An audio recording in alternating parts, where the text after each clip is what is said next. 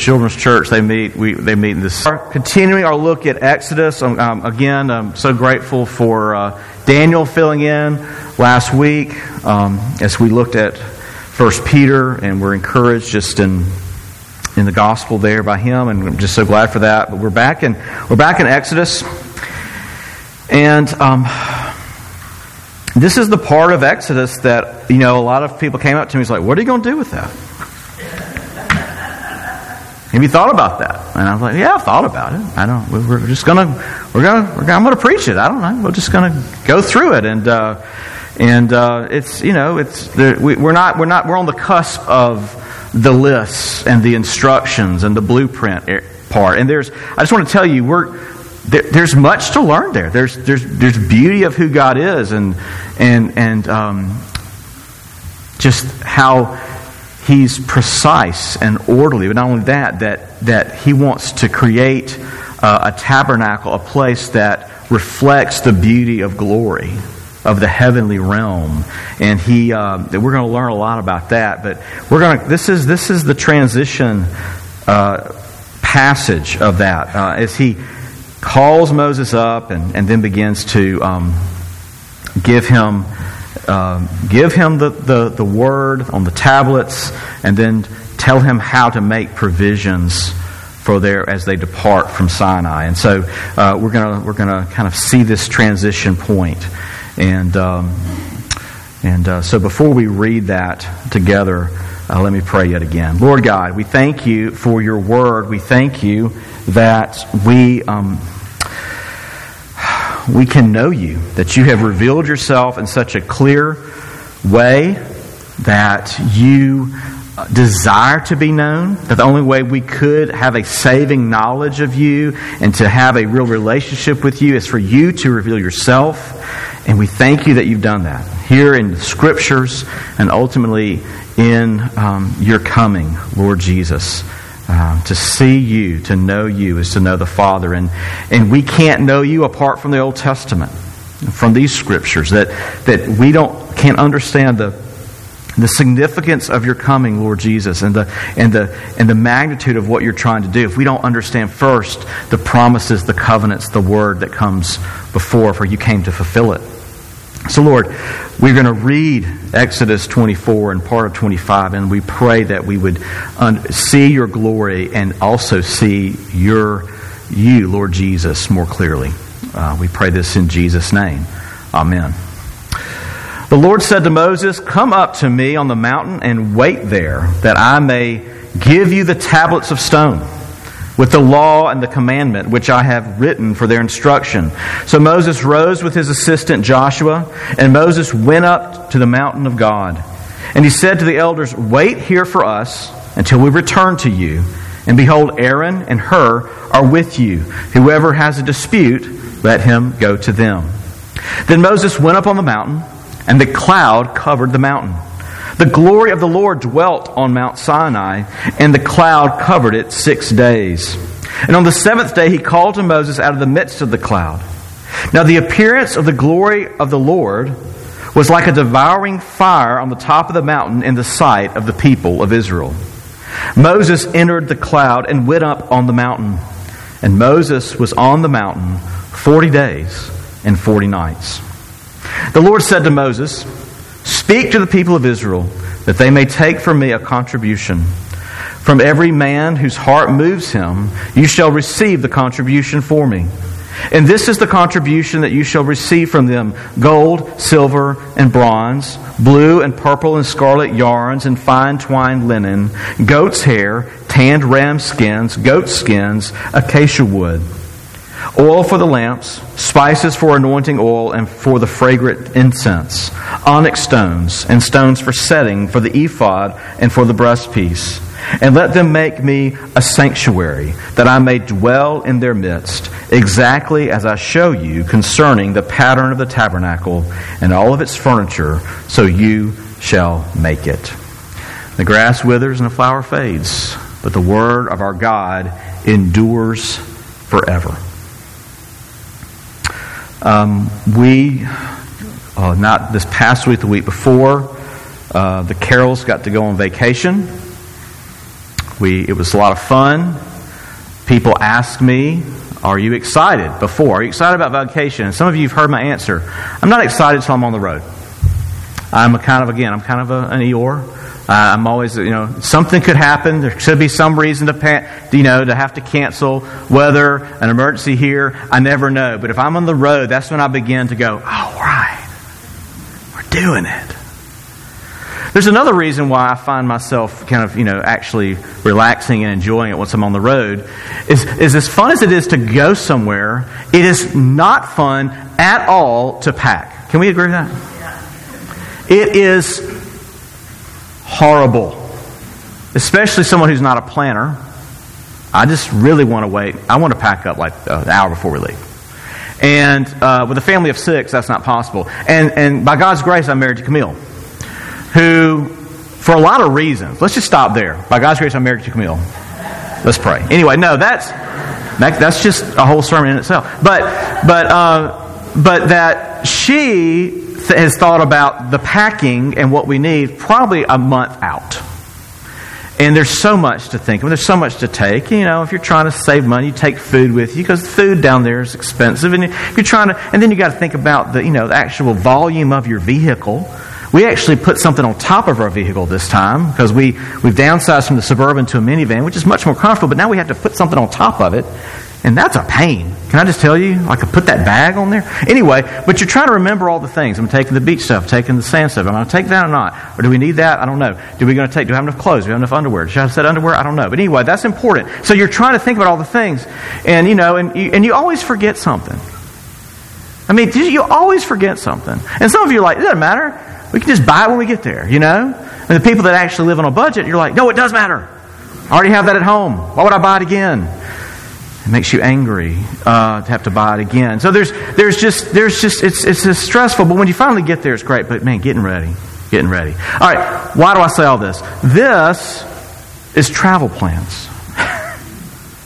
And it's weird to think about it that way, but they've been camped at Sinai and dwelling with the Lord, but yet they're going somewhere, right? Where are they going? We know. They're going to the Promised Land. And they're going somewhere that, as a group, they've never been. Yes, Abraham dwelt there, and Isaac and Jacob wandered in this area. They have even a little plot where their forefathers are buried, but they've never been there. And now they're about to leave. They're leaving this place. They're leaving the mountain. They're departing from what? From this theophany, this amazing appearance of God on the mountain. And He is giving them what they need to go on their way. That's how I want you to think about it. They're about to embark on a trip, going to the land of promise. And God's preparing them for the journey. That's how I want you to think about this passage. So, first, I want you to hear this. First point, the Word of God is to go with the people. That's the first thing we see. Second, we see that the mediator enters into the glory of the Lord. And then, thirdly, that the Lord shall travel with His people.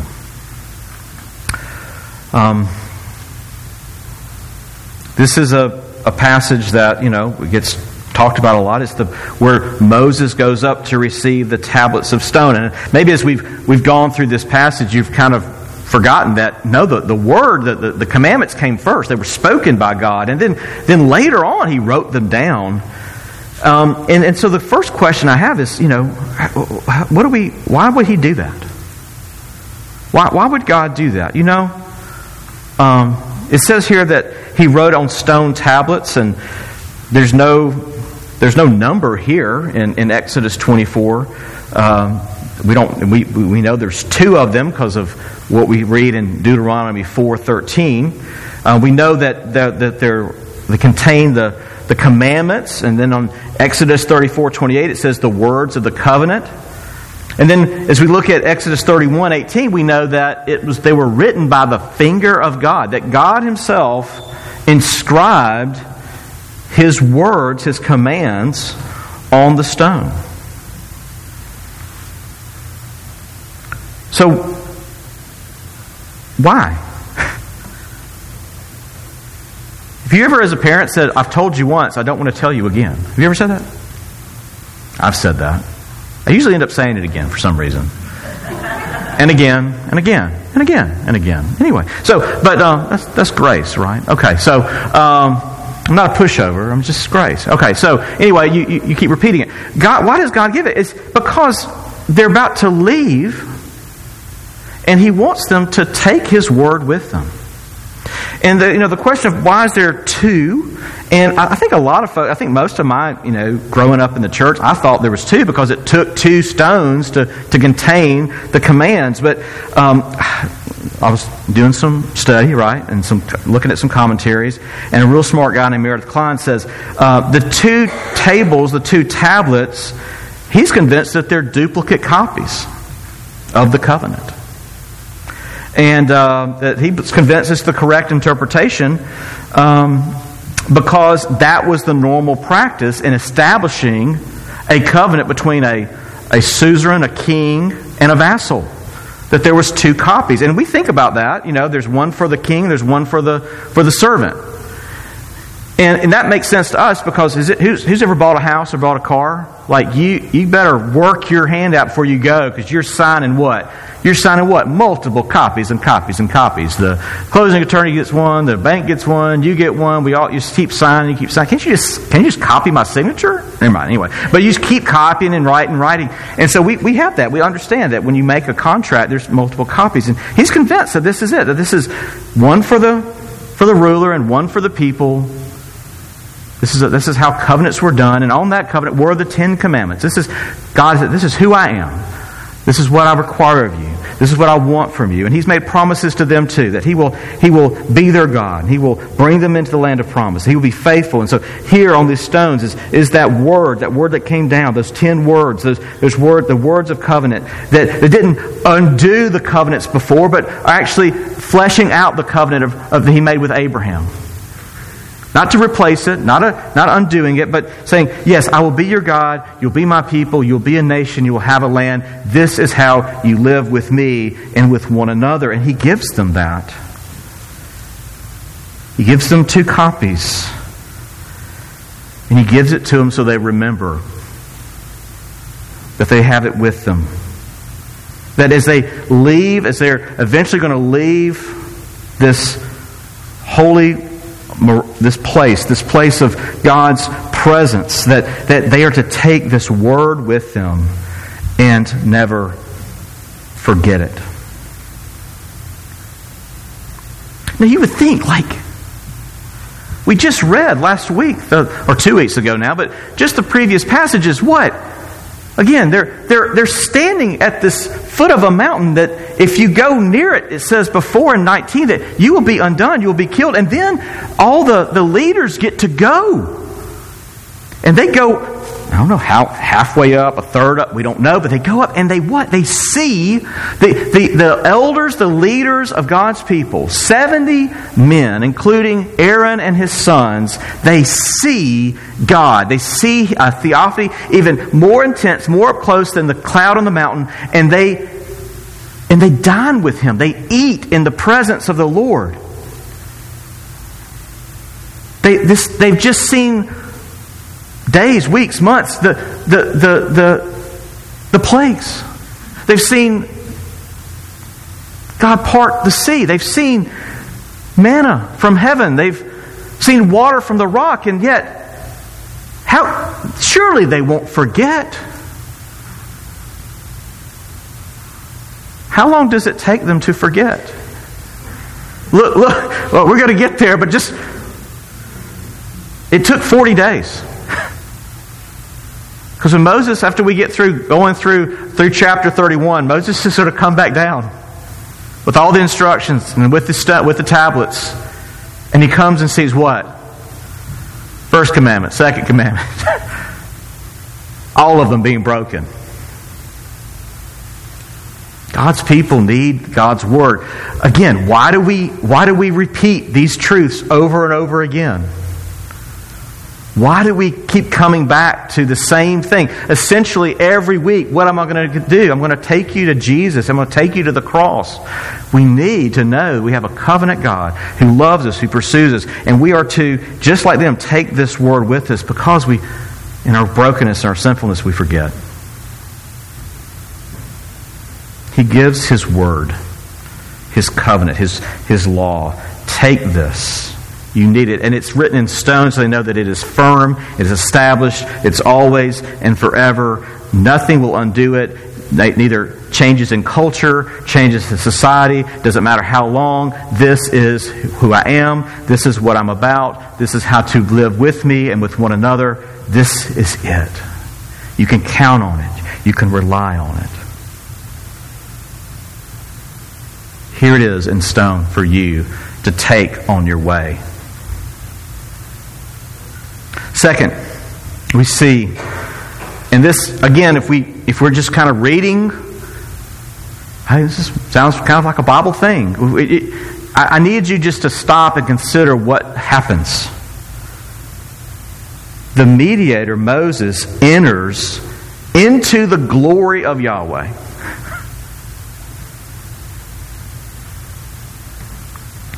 As you keep reading, as we get to verse 15, we see that Moses is called up. Further up the mountain. The cloud is on the mountain. He is told he goes up with Joshua. This is the second time we've heard Joshua, and he's given this title of Joshua, minister or servant of Moses. And every time he's mentioned until Joshua 1:1, that's what he's called. He is the servant, the minister of Moses, and as we know, he's being prepared to step in his shoes. But he goes up, but he doesn't go as far as Moses. He doesn't go all the way up the mountain with him. He's told to wait. Only Moses ascends to the top and draws near to the Lord. It says that Moses waits 6 days before he hears God's voice call him into the glory cloud. He enters in on the 7th. That's significant, is it not? Again, we see these numbers. We see 40, we see 7. We see these things being, repeating in the Scripture. But it seems to be that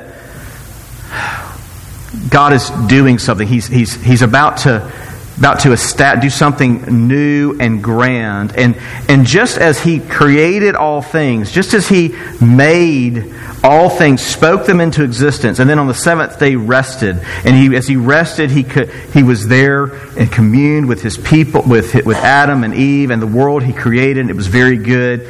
As I read this, I can't help but think that He is now about to do something in a sense, to undo the brokenness.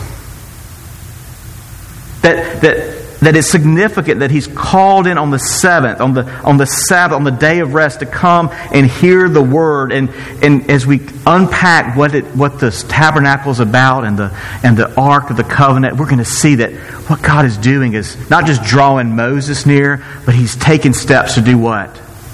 To draw us all near. And on the day of the Sabbath, the 7th day, He comes in, and God's got a plan of how to draw His people closer to Himself, to be more in commune with them. But look how the people saw it. And this is something that at first I passed by. At first I read it as though just a description. But it says the appearance of the glory of the Lord, or another translation, it was to the eyes of Israel like a consuming fire. Not just that was a description, but it's more their perspective, how they felt about it. And that's where Dr. Curran, another commentator, comes to problem. It's not so much just an observation, but it's how they interpreted this vision, that it was something that would consume them. And you see the opposite. You see the distinction that here Moses is called up and called in and enters into the glory cloud. But from the ground level, the people of God have now seen that as something dangerous and terrifying. Now, is God a God of justice? Is God a God of that will punish sin? Yes. But what has God shown again and again and again? That He is for His people. That He has made a covenant with them. That He loves them. But they've already, in a sense, gone back to how they were viewing God in chapter 19. No, don't speak to us. No, we can't hear your word. We can't. Let Moses go before. They're already pulling away. Not in a reverent fear, but in a fear that He's going to consume them. But Moses is invited in. The mediator, the representation, one who represents the people gets to enter into this glory cloud and commune with God in a special way. And hear His word, hear His instructions for all the people. Though the people are afraid, not the right fear. The people fear God and don't want to run it. God invites one of them in. Again, to the end of bringing them all in.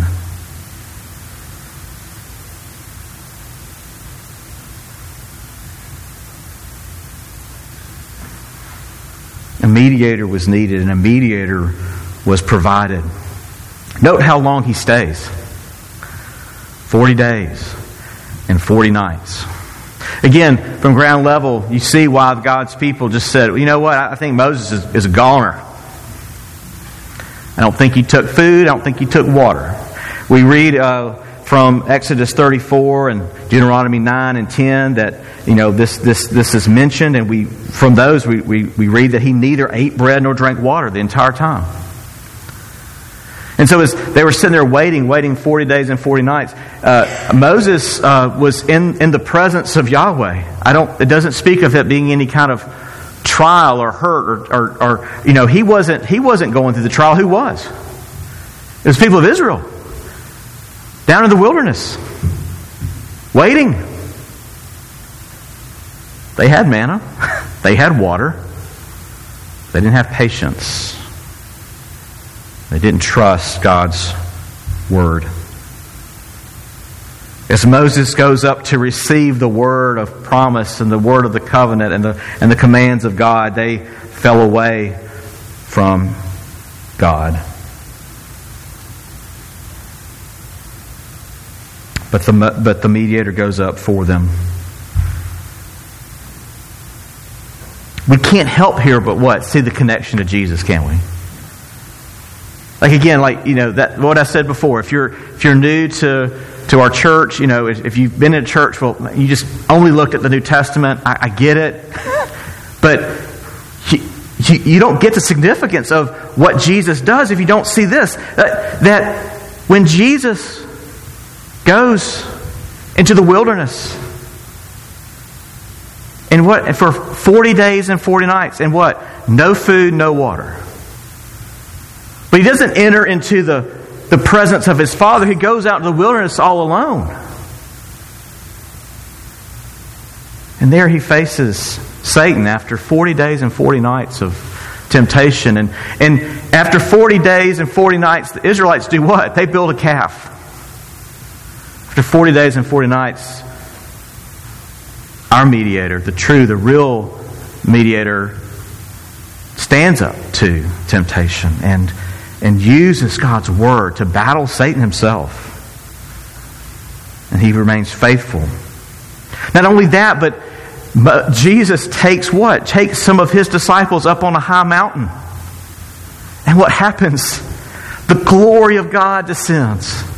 And who does Jesus meet with? Elijah, yes, but also Moses. And as we read this story of Moses on the mountain receiving God's word, then we see Moses on the mountain with Jesus, not there to tell Jesus what to do, but to hear from the Son of God. The Father from the glory cloud says, Peter goes, I need to build three little tabernacles, one for each of them. And then he goes, no. Listen to my Son.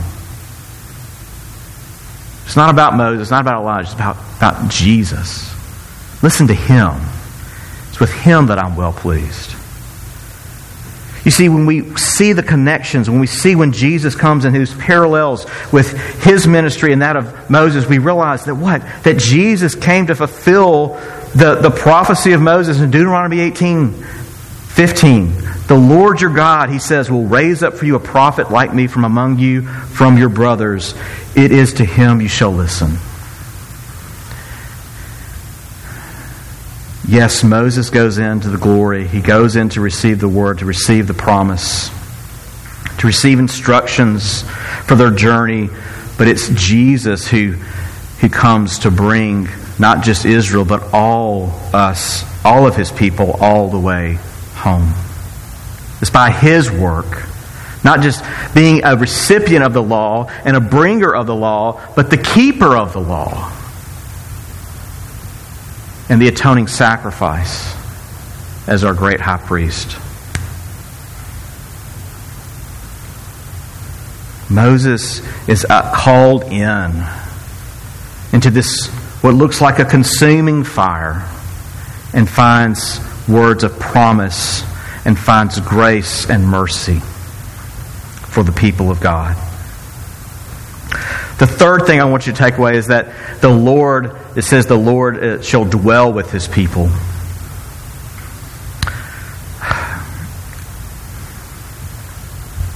I don't want to get into the details. I'm not going to talk about stones and what onyx is. Have I got any onyx jewelry? No? Okay. Anyway, I'm not going to get into all that right now. We got time. We're going to get to that later. But here's what I want you to see. And this is, I think, why did I put all this together? Well, look, it says here that the Lord, in verse 16 of 24, He dwelt on Mount Sinai. And then in 25:8, He says, let them make me a sanctuary that I may dwell in their midst. That really what I think this whole section is about, what really the big picture is that when you imagine being there, okay, God, you came through all these trials, 400 years in slavery, and here God brings Moses and all the people back to where it kind of began, right? Back to the mountain where Abraham goes to sacrifice Isaac, and he provides the ram, the substitute. He brings them back to where Moses met God at the burning bush. They come all the way back to this place, and they know this is a special place. God, this is significant. And we see this glory cloud on this mountain. But this isn't the land of promise. The land of promise isn't the desert, isn't the wilderness. Have any of you before, remember traveling before smartphones? You remember that? I went on a trip in 1999 that a bunch of 19-year-olds planned, 19, 8-year-old boys. We planned it. We went 11,000 miles from Tuscaloosa to San Diego to Vancouver, and all the way back down to St. Louis and through. And we made it. Okay? Again, it's a different time. Somebody asked me, I share that story, would you let Joseph do that? And I'm saying, no, I wouldn't. Maybe I don't know. No. That's my gut. No. My parents being irresponsible. No, they weren't. They trusted the Lord. They trusted me. These guys we weren't insane. No one had a criminal record. They thought we'd be okay.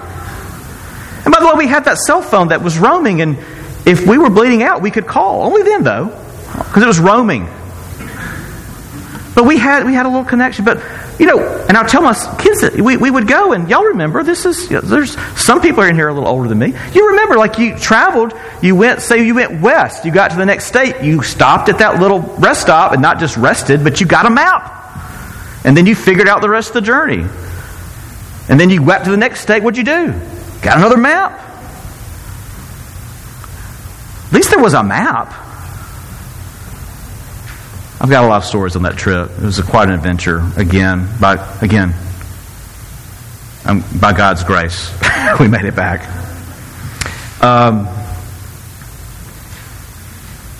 There was no map. There was no smartphones. There was no... God, you're going to just send us off? We're going to leave this holy place? We're going to leave this mountain where you are here in a way that we've never experienced, and you're going to send us another way? Yes, you're giving us... They're going to take the word, but... How are we going to do this on our own? That's never God's plan. Hear that. This is the thing, if you've got to take away. It's never God's plan for you to receive His grace and hear His word and then to do it on your own. Because He gets in there, and the first thing God says is, I want you to make me a tent. And that is not...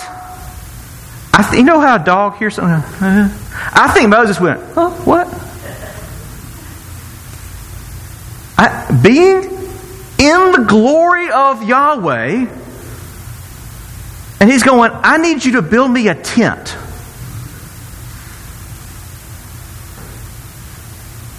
Peter doesn't sound so silly now, does he? Think about transfiguration. Peter's like, oh, let's build some tents. I mean, he's just remembering the verse.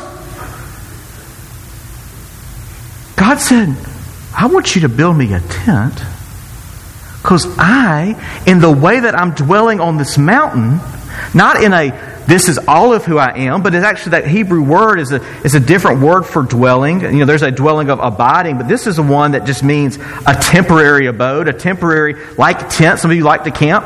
I like to camp one day in a row. That's it. That's my limit. Anyway, that's how long I like to sleep on the ground. One night in a row. That's it. But anyway, some of you glamp, and I like that. I don't have to get into that. Anyway, but He's saying, you're not going to go by yourself.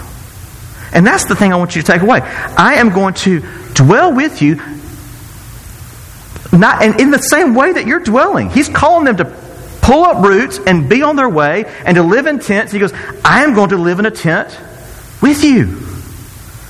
And where you go, I will go. I will lead you. And that's the thing I want you to see. God, this glorious God, who's this theophany on the mountain, He goes, I'm going to take this and I'm going to come with you and live with you in a tent. And it's going to be designed in a way, we're going to get to that later, that's going to reflect my glory, reflect the heaven itself, the throne room of God. And I'm not going to be there fully, but I'm going to be there specially with you as you go. And it's not going to be a burdensome thing to God's people. Note that. God says, I want you to build a tabernacle, but it's not going to be a burden. It's not, the first time I read this and you think of all these things you got to gather, I start kind of getting sweaty and go, we got to do what, God? That's a lot of stuff to gather together. You want me to make a list of things to do and then we got to build it? But what does He say? The people will give freely. They won't be forced. They won't be made to do it. They're going to give what? Out of their own desire. That from every man whose heart moves him, they shall give these things. And God is saying, people will want to do this. And you go, how are they going to give all this stuff? Gold and silver and bronze and who's got goat skins? Well, you might think they'd have goat skins. They got a lot of goats. Anyway, but what? When they left, what happened? God said, you're going to leave here and all the Egyptians aren't going to just give you their freedom. They're going to give you their stuff. They're like, take it and go. And they come out with these riches. So yeah, God requires much, but what God requires, He provided. And then they're going to get the joy of being a part of contributing to God's dwelling place. The deacons like where I'm going. They're going, yeah, amen. We should all like that, because the way we worship, when it says contribution, it's the word for sacrifice. It's a way of giving to the Lord. And so he's saying, yeah, I'm calling you to give for this dwelling place, but I'm going to be with you. It's going to be a symbol that I am with you always. And so they're going to want to give. They're going to delight in giving to this project. This is not where God dwells. That's not where I'm going. This building. But the church is where God dwells now. Ephesians 2:19 through 22, it says, "So then you are no longer strangers and aliens, but you are fellow citizens with the saints and members of the household of God, built on the foundation of the apostles and prophets, Jesus Christ, Himself being the cornerstone, in whom the whole structure, being joined together, grows into a holy temple in the Lord. In Him you also are being built together into a dwelling place for God by the Spirit." We have a better tabernacle, that is Jesus Himself. We see this desire of God going with His people and dwelling with His people. He does that, and then when His people get to the promised land and they have a place, He dwells with them in a special way in that temple. But the ultimate temple, the tabernacle, the temple, is Jesus Himself dwelling with us. And when He left, when Jesus ascended, He said, "I send you a helper, the Holy Spirit, to dwell in your hearts, to never leave you, to be your counselor, to be your helper, to be God in your midst." And here we are, the church, being built together to a dwelling place for God by the Spirit. And we still now are being given what we need to help build that, to help support that. What God requires, God provides. We see that here. Nothing's changed in that sense. God still has a more wonderful dwelling place. It's His church, and He's still giving so that we can give and have the joy of giving and seeing His kingdom grow. So that what? As I've said before, and I'll say again, so that we all can be brought in to His presence. That's God's goal.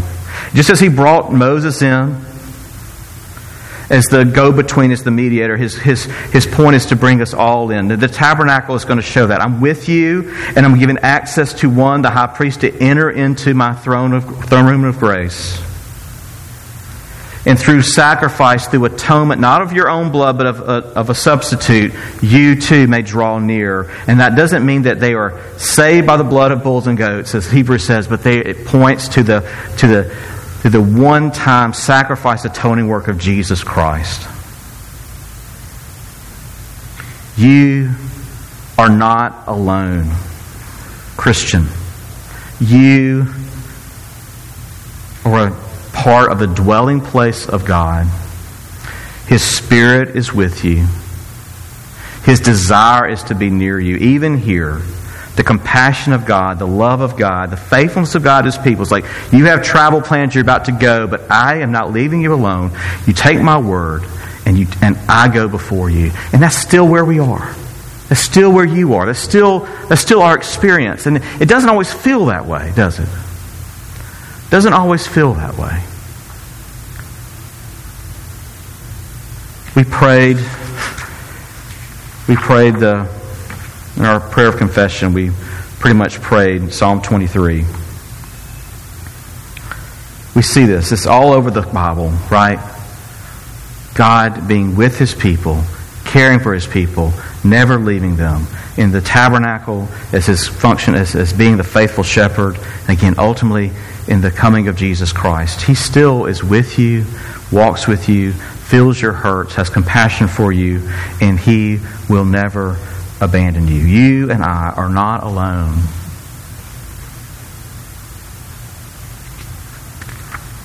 Travel plans are hard. Packing the car is hard. Figuring out where we're going is hard along the way. But God has given us what we need. He's given us His Word. He's provided the mediator so that we are never alone. He's always with us. And He will bring us all the way home. Let's pray. Gracious God, thank You for this, Your word. Help us to be, as it says in 2 Corinthians 9, to be cheerful givers, to not give reluctantly or under compulsion, but to give unto Your ongoing building project, Lord, of building Your people, building Your church. And we thank You that we experience Your presence through Your church, through those that we sit next to even now and see in this room, that we know You're present, for You have brought us together. Lord, help us to rejoice in that, and in what You have done and what You're doing. We thank You that You are with us in our travel plans, and You have set our destination. Lord, may this meal, these common elements that we're about to partake, we pray that You would set them apart for a holy use, and that this would be a sign and seal to us of what You have done. You are God who loves us and dwells with His people, that will never change, and we shall dwell with You fully and completely in the new heavens and new earth. We thank You for this foretaste of the wedding supper of the Lamb. Use it to bless us and encourage us and motivate us to keep moving forward, knowing that You are with us. In Jesus' name, amen.